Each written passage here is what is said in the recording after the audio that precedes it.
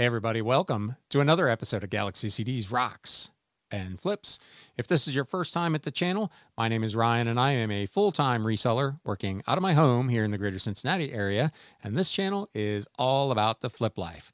Thank you so much for stopping by. If you're a repeat visitor, thank you from the bottom of my heart for coming back for more of this. This is my normal midweek recap of some of the cool stuff that has left the Galaxy. This has been a crazy week for me. It is Wednesday mid-afternoon as I start to record this.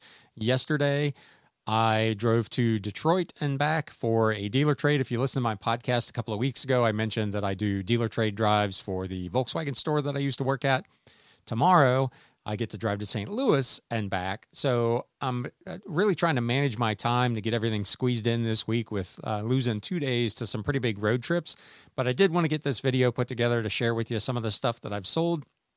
I think I've got about 15 items today, so let's not mess around. I don't have time for that today. Let's jump right in. First up, this Allstate golf cap. I picked this up at an estate sale or a yard sale. I think it was a yard sale, actually, for $1 thin dollar. Sold it for $10 plus shipping. This was new with tags. I wasn't sure, just didn't have a particular player associated with it or anything, not a particular course, so I wasn't completely sure it was going to sell, but $10, so we'll take that. We're going to get into some of the CDs that have sold out of the big lot over the last week. This first one, pardon the language, cover your ears if you're sensitive, the Anyas. Get shit-faced with the Anyas. This is an Australian import CD from the mid-1990s. This went for $16.99 plus shipping. This was like new. It was in really, really good shape, but it was not new, and it essentially sold for new price. So pleased with that. Next up, Roy Hargrove, the collected Roy Hargrove. This is another one from that big lot. This one went out just a few minutes ago, actually. I just dropped this off at the post office before getting ready to record this. $24.99. This one was free shipping.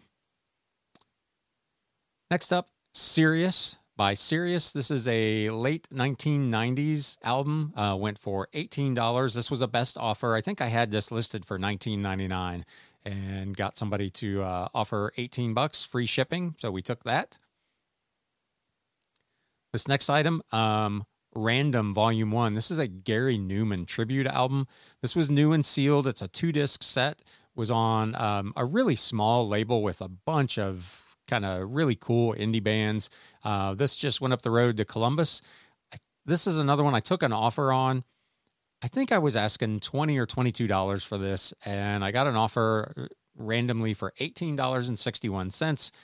It looked like what they were trying to do was make it so that when the taxes were applied, it came out to an even $20, and they just missed. It came to $20.01. Another CD, Dark Room Familia. Some West Coast Latin hip hop, I believe. This went for $19.99 with free shipping. This is another one out of that lot that was in like new condition. So pretty good run here of the CDs. Another one out of this lot, Big Daddy Kane, some old school hip hop here from the early 90s. This went for $20 with free shipping. And now we're going to get into some of the books. Kind of the usual, lot of old books for decent amounts of money this week. First up, I have this 1929 Cambridge Economic Handbook series, Money, by a guy named D.H. Robertson. It was a new edition, revised back in the Depression era. This went for $19 plus shipping. This was a best offer.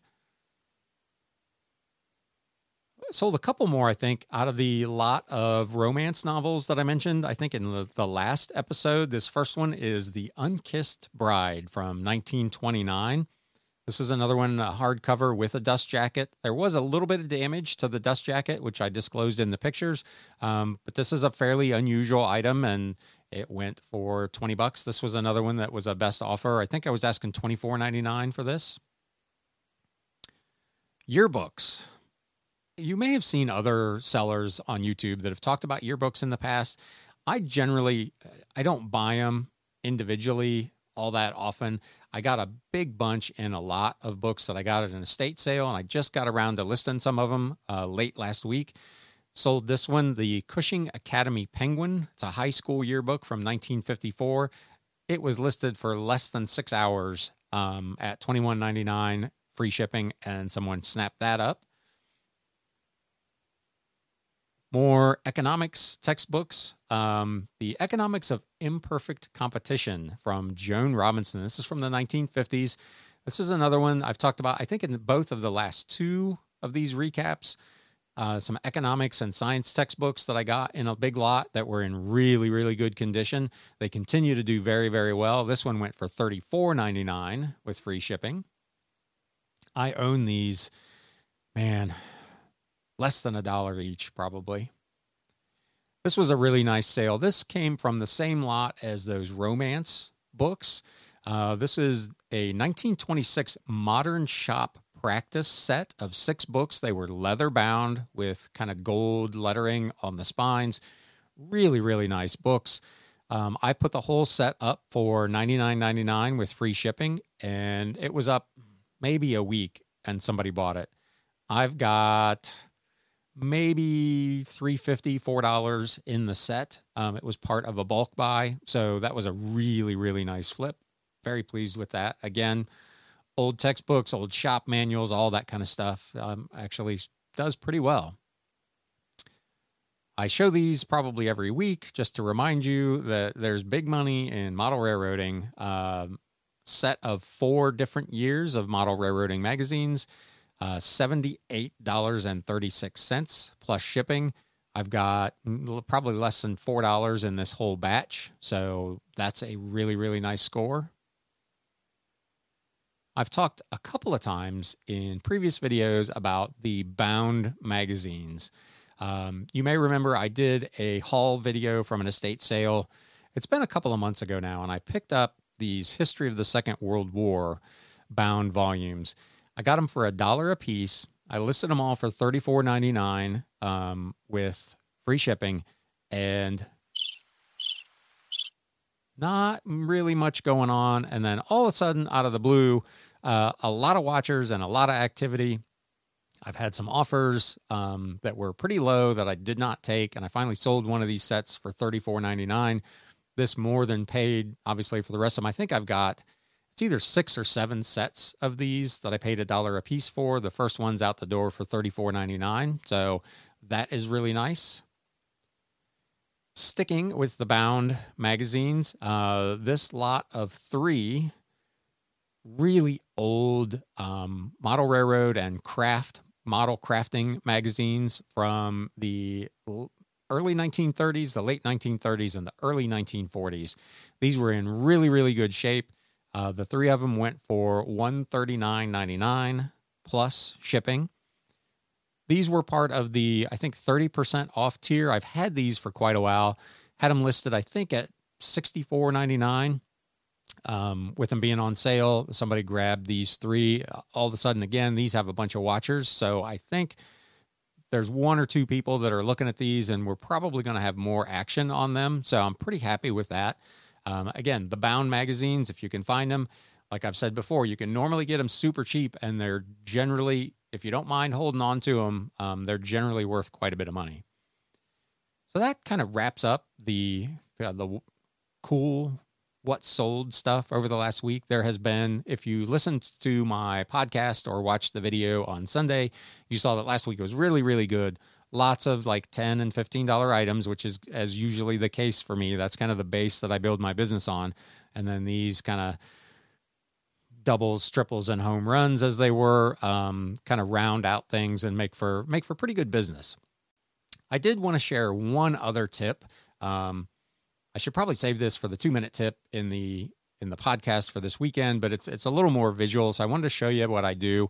I've been listening to some other podcasts and watching some videos, and a couple sellers have mentioned that they have, on more than one occasion, shipped the wrong item to the wrong customer. They got 2 packages crossed up when they were packing and shipping items. And I just wanted to show you a little trick that I do to avoid that. Because normally my workflow is I pull all my orders and I get them to my shipping station.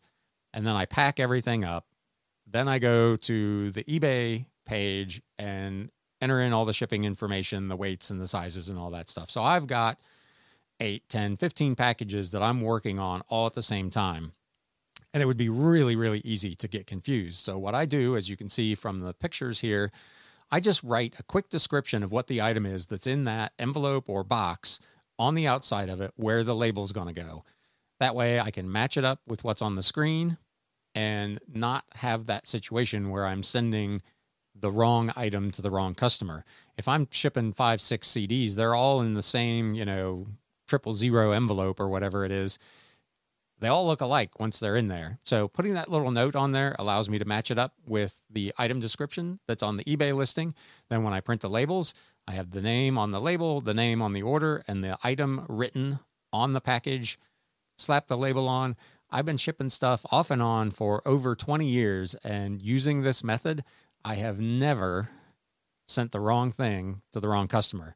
Knock wood, I'll probably do it tomorrow, but I've talked about it in the past. Having some kind of system and a routine for what you do makes things go much, much smoother.